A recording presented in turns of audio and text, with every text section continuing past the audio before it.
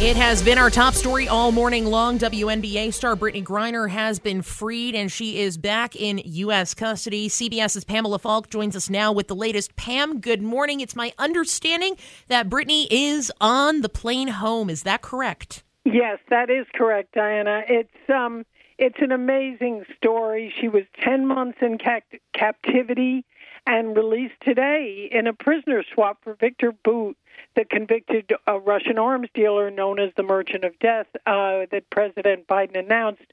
Her wife, Cherelle, was at the White House. They're very excited that she's finally coming home. 10 months where she was actually transferred to a Russian penal colony 200 miles outside of Moscow in cells that were very inadequate for her. It's and not knowing if she'd be home after given a 9-year sentence, and with U.S. and Russia at loggerheads because of the Ukraine war. So it's really a great moment. Obviously, on everyone's mind is Paul Whelan, and he's still in custody. The U.S. and the White House is still negotiating. They wanted a 2-for-1 where they got Paul and Brittney home for Viktor Bout, but it ended up being 1-for-1, and so they're going to have to go back to the drawing boards.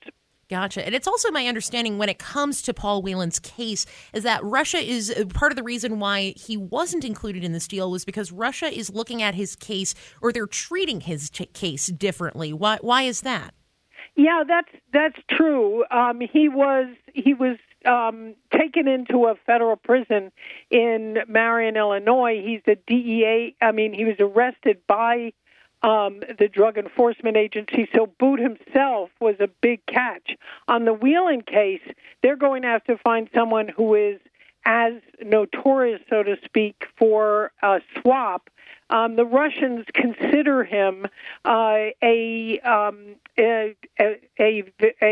they charged him, I should say, with espionage, a charge that U.S. and Whelan have denied.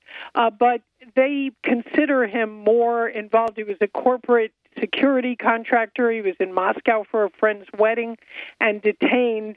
And this is in 2018. So he was given a 16-year sentence. The bottom line is they consider Whelan more of a security issue, and there was no question that Griner was arrested as a pretext because it was right after the war began. She had a very small amount, less than 0.7 of a gram of CBD oil, and given 9 years. It really, they're almost non-comparable in terms of how the Russians see it. Now, the name Viktor Bout, that has come up in news stories in the past when talking about prisoner exchanges. That was one of the people that Russia really, really wanted back. What are some of the details about some of the crimes that he's committed? Yeah, Bout was convicted of conspiring to kill Americans for all the arms dealings that he has done. He is depicted and somewhat famous within the United States and around the world for the Nicolas Cage movie Lords of War.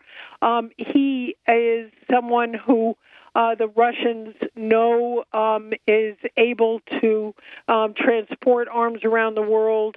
The general sense by the U.S. is that he was accused by the U.S. and the UN of arming the Liberian president, Charles Taylor, during this very brutal war in Sierra Leone, and has been involved in, as far as the U.S. is concerned, deaths of Americans.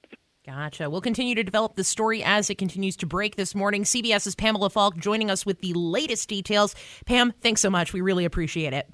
Absolutely. Good talking. It's a good day.